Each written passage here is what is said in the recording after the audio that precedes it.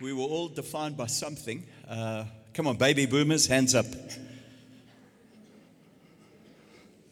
It's amazing how I came out of the hippie movement, fully into the whole love, sex, rock and roll, all of that stuff. And of course, got radically saved, which I'm very thankful to God for. And in this local church, we are working hard at continuity. And in other words, this isn't a young adult church or a youth church, or this isn't a baby boomers church. We're endeavoring to be the kind of church that God wants on this planet in Johannesburg right now to make a difference.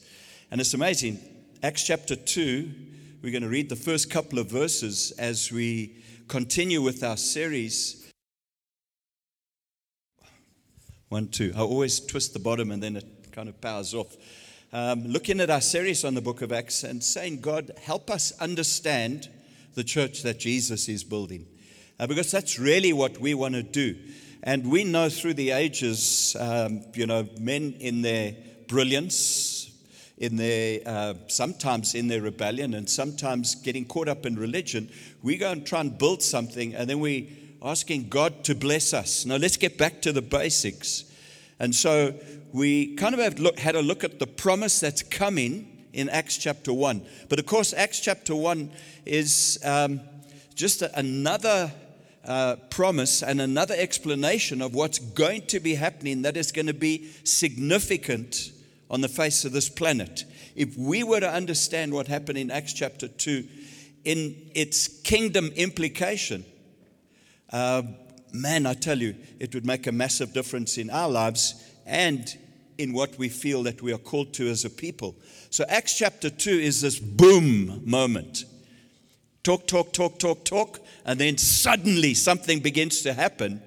And it's interesting because as we read it, it's the people are amazed, perplexed, people are kind of blown away at what's happening, but at the same time, people are skeptical, cynical. And so that would set the trend for every single move of God. There's always an amazement. There's always, kind of astonishment at what is going on. And of course, criticism and persecution and everything else. And so let's read this start for me of the mobilized church. The start of a church filled with power. They'd been waiting in the starting blocks. Jesus said, wait. They're waiting. The Spirit of God comes and suddenly things begin to happen. And in this kind of outpouring with all the signs that there were, there's a very clear message that God gives to us today. And, we must take off some of the glasses that we usually approach Scripture with. It's interesting. Somebody said, too often we have a presupposed doctrine that we interpret Scripture with. So in other words, I approach it with Calvinism in mind. Now you've just blocked off what Scripture could challenge you where Calvinism is weak. Or you could approach it with a Pentecostal view or a Baptist view or a kind of cessationist view or my favorite one at the moment is a reluctant continuist view. If you don't know what that means, go and Google it and you can kind of stand amazed with me. It's amazing how we come with these presuppositions and then we miss out on the challenge of Scripture. I want to tell us today that as the Spirit of God was poured out in Acts chapter 2, the Spirit of God He is available to us now and we need His anointing. We need His power. We don't go out to hospitals to just applaud the medical staff. They need that. But we go in there to lay hands on them and trust God for anointing and trust God for His power so that we would see a difference in this world. We need the Holy Spirit's power. And so what began there is continuing today, and we are the recipients of what God is doing. Until the return of Jesus Christ, we need the Holy Spirit. He's not some theory in the background. He is not some kind of force that is to try and make the church look good or try and prop ministries up. He is the very essence of God on the earth today, manifesting Christ in our hearts and giving us the power to be the witnesses that we need to be. So let's read Acts chapter 2. Verse 1. When the day of Pentecost arrived, they were all together in one place. A miracle for any church. They were all together. In other words, there was agreement in one place. And suddenly, are we ready for the suddenlies of God? How many things have you been praying for? Like these disciples. Family salvation. Some of the incredible baggage that we carry around, some of the mindsets, some of the issues. Are we prepared for when it begins to happen? There came from heaven a sound like a mighty rushing wind, and it filled the entire house where they were sitting. And divided tongues as a fire appeared to them and rested on each one of them. And they were all filled with the Holy Spirit and began to speak in other tongues. Boy, just that has separated the church. It has caused enemies, those who are bought by the blood of Jesus. Just that one statement. And as the Spirit gave them utterance. Notice, as the Spirit. This wasn't a man-made thing. The tongues that came by the infilling of the Spirit was a God-ordained thing. No amens. Man, just, Father, forgive us if we've limited you in any way. Now there were dwelling in Jerusalem Jews, devout men from every nation under heaven, and at this sound, so that must have been a loud sound, it must have been significant, the multitude came together. And we know from that multitude, there were 3,000 people born again that day. There must have been thousands of people gathered. So it was something significant that took place. And they were bewildered. There we have our first reaction. Because each one was hearing them speak in his own language. That is wild. Absolutely wild. It had never, ever been seen before. But yet it was the direct fulfilling of Matthew chapter 28. Is that the gospel will go to all nations. Acts chapter 1 verse 8. And you will receive power. You will. Imperative of God. So that you will be my witnesses all over the place. And God is saying, this has arrived. Because each one was hearing the gospel in their own language, and they were amazed and astonished, saying, are not these who are speaking Galileans? And how is it that we are each of us his own native language?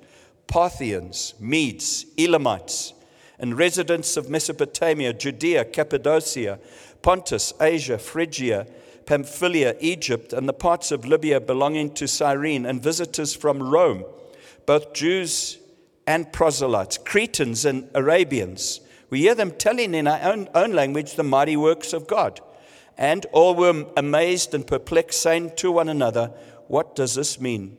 But others mocking said, they are filled with new wine. You'll always have that crowd, won't you? So I'll just try and take the significance of the moment and just kind of put some cynical spin on it. Father, we trust you now in the name of Jesus for insight. We pray not only would we know some good things or just try and understand the scriptures, but we would be open to the infilling of your Holy Spirit, the promise of the Father, so that we can have the kind of fellowship with you that you have promised, that we can be filled with the power that you have promised, and we can be the witnesses that you have commanded us to be. This country, this city needs saving, Father. And we know that many have been commissioned from this local church to go to the nations, and many more. It will happen. Isn't it interesting? Some of the commentators have said it's like a reversal of what happened at Babylon, where God took this man unity, this unity of thought and rebellion, and he split it up. And here you have it coming together again. Is the nations are hearing the message of God, and where we were divided by humanity, we united through the gospel. An awesome moment, a life-changing moment, and we sit here as a result of what took place there. And so we see these prophecies and these promises fulfilled. And so this moment, it's like all of history had been building up to this time. This is the grandest moment, the most awesome and marvelous moment for the church. It's time now for us to rise in that power that is ours, that enabling that is ours, that leading that is ours, that accompaniment that is ours. We're not left as orphans. Remember the disciples, you can't go, Jesus. And he said, no, I'm not going to leave you as orphans. And so to sit there without that kind of relationship and empowering and enabling and so on is to live as an orphan on this planet. And so in Ezekiel 39:29, it says, I will not hide my face anymore from them when I pour out my spirit upon the house of Israel, declares the Lord. When? And that was the when. We see it in Acts. Well, Peter will quote Joel, and we'll look at that later. Promises. John the Baptizer talks about what Jesus would do regarding the Holy Spirit. Acts 3:11, I baptize you with water for repentance, but he who is coming after me is mightier than I, whose sandals I'm not worthy to carry. He will baptize you with the Holy Spirit and with fire. And so John the Baptizer promises that. Jesus promises that as well. We see it in Luke 11. And I tell you, ask and it will be given. Seek and you will find. Knock and it will be opened to you. For everyone who asks receives. And the one who seeks finds. And the one who knocks it will be opened. What father among you, if his son asks for a fish, will instead of a fish give him a serpent? Or if he asks for an egg, will give him a scorpion? If you then who are evil know how to give good gifts to your children, how much more will the Heavenly Father give the Holy Spirit to those who ask Him? So this is the promise of the Father. This is the sign of the glorified Christ. Christ has ascended. He's glorified. He's done what He had come to do. And He's at the right hand of God interceding for us. And He has poured out His Spirit so that we can walk as He walked. We can do what He did, but now in a greater way. Remember, He said, you'll do greater works. And so who is He appointed for this? Every single one of us. Look around the auditorium. Just turn your head a little bit. What do you see?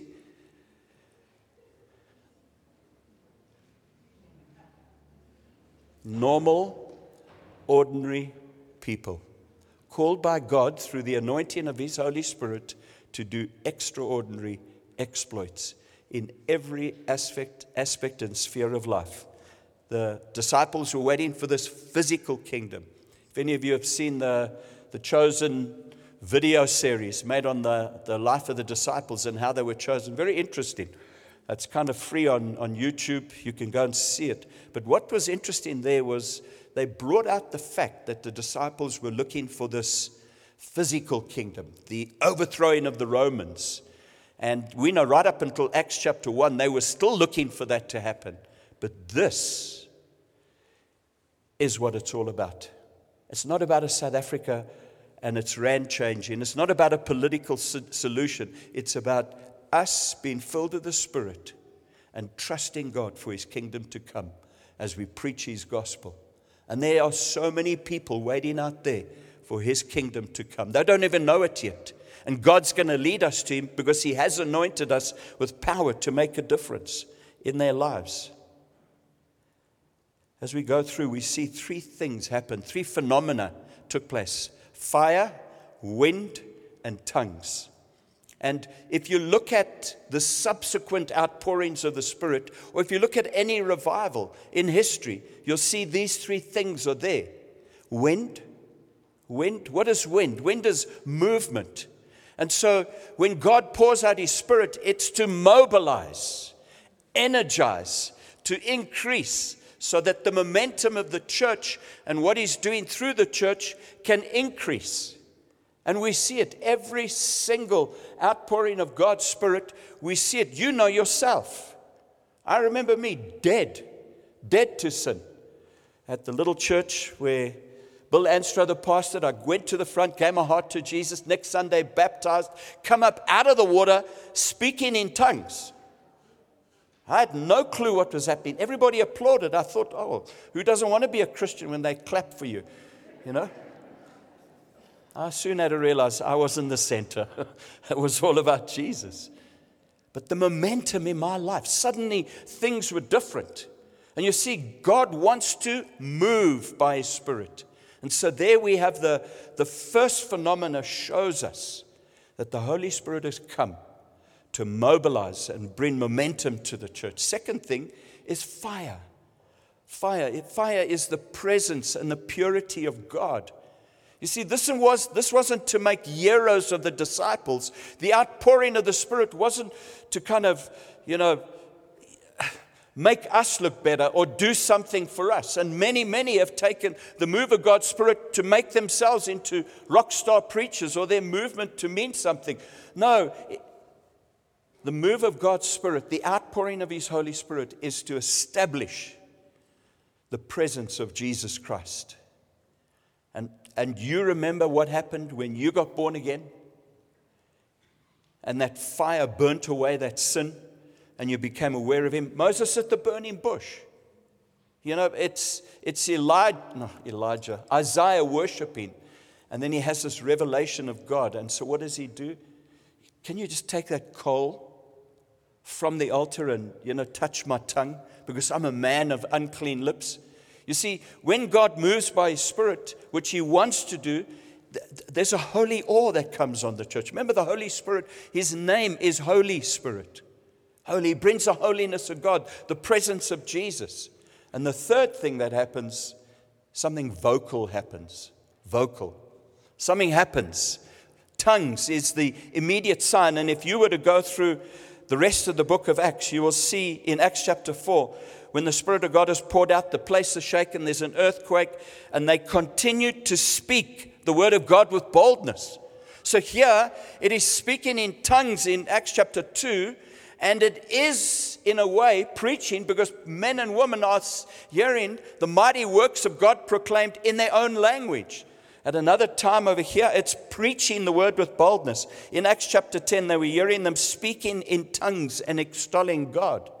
And we know that speaking in tongues, Paul mentions it. It's one of the gifts of the Spirit that enable us to hear from God. And it's also a personal prayer that we can pray and speak in the tongues of angels. We've got to take this out of arguing, one way or the other when it comes to the Holy Spirit. Has He stopped? Hasn't He stopped? All I know is I need Him. I need the Holy Spirit. And let's start there and open our hearts to what He wants to do. It's interesting in Acts chapter 19, when Paul meets these people in Ephesus, he says, did you receive the Holy Spirit when you believed? Did you? So we get born again by the Spirit, but now that you're born again, have you received the Spirit? I feel that's one of the things God's asking us today. We're going to pray for folk to be filled with the Spirit. If you've never been prayed for to be filled with the Spirit, we're going to trust God for that today. And guess what? If you have been filled with the Spirit, we can trust Him for subsequent infillings. The church is filled in Acts chapter 2. Acts chapter 4, they have opposition, and God fills them again. And they begin to preach with boldness. It says, after Paul had explained the gospel and all the rest, it says they began speaking in tongues and prophesying. Isn't that awesome? And so this element of this, it's not just that the Spirit of God is poured out, for feel good. It's to enable us to be vocal in our worship, in our prayer, in our prophecy, in our preaching. That is why the Holy Spirit comes into our lives, and He brings the very presence of God, the movement of God. Thank you, Lord, for that. We need that. Excuse me. And so I want to challenge us. I'm just going to skip forward. We know that on the day of Pentecost, the Spirit of God was poured out, which was celebrated last Sunday, strangely enough. But the original Pentecost was where the law was given, and that was rules and regulations written on paper or written on stone tablets. And now on the day of Pentecost, the Spirit of God is poured out. And that is the very heart of God written on hearts. And so as we walk in step with the Spirit, we fulfill the law of God. And so there's this great journey, this great adventure that God invites us on.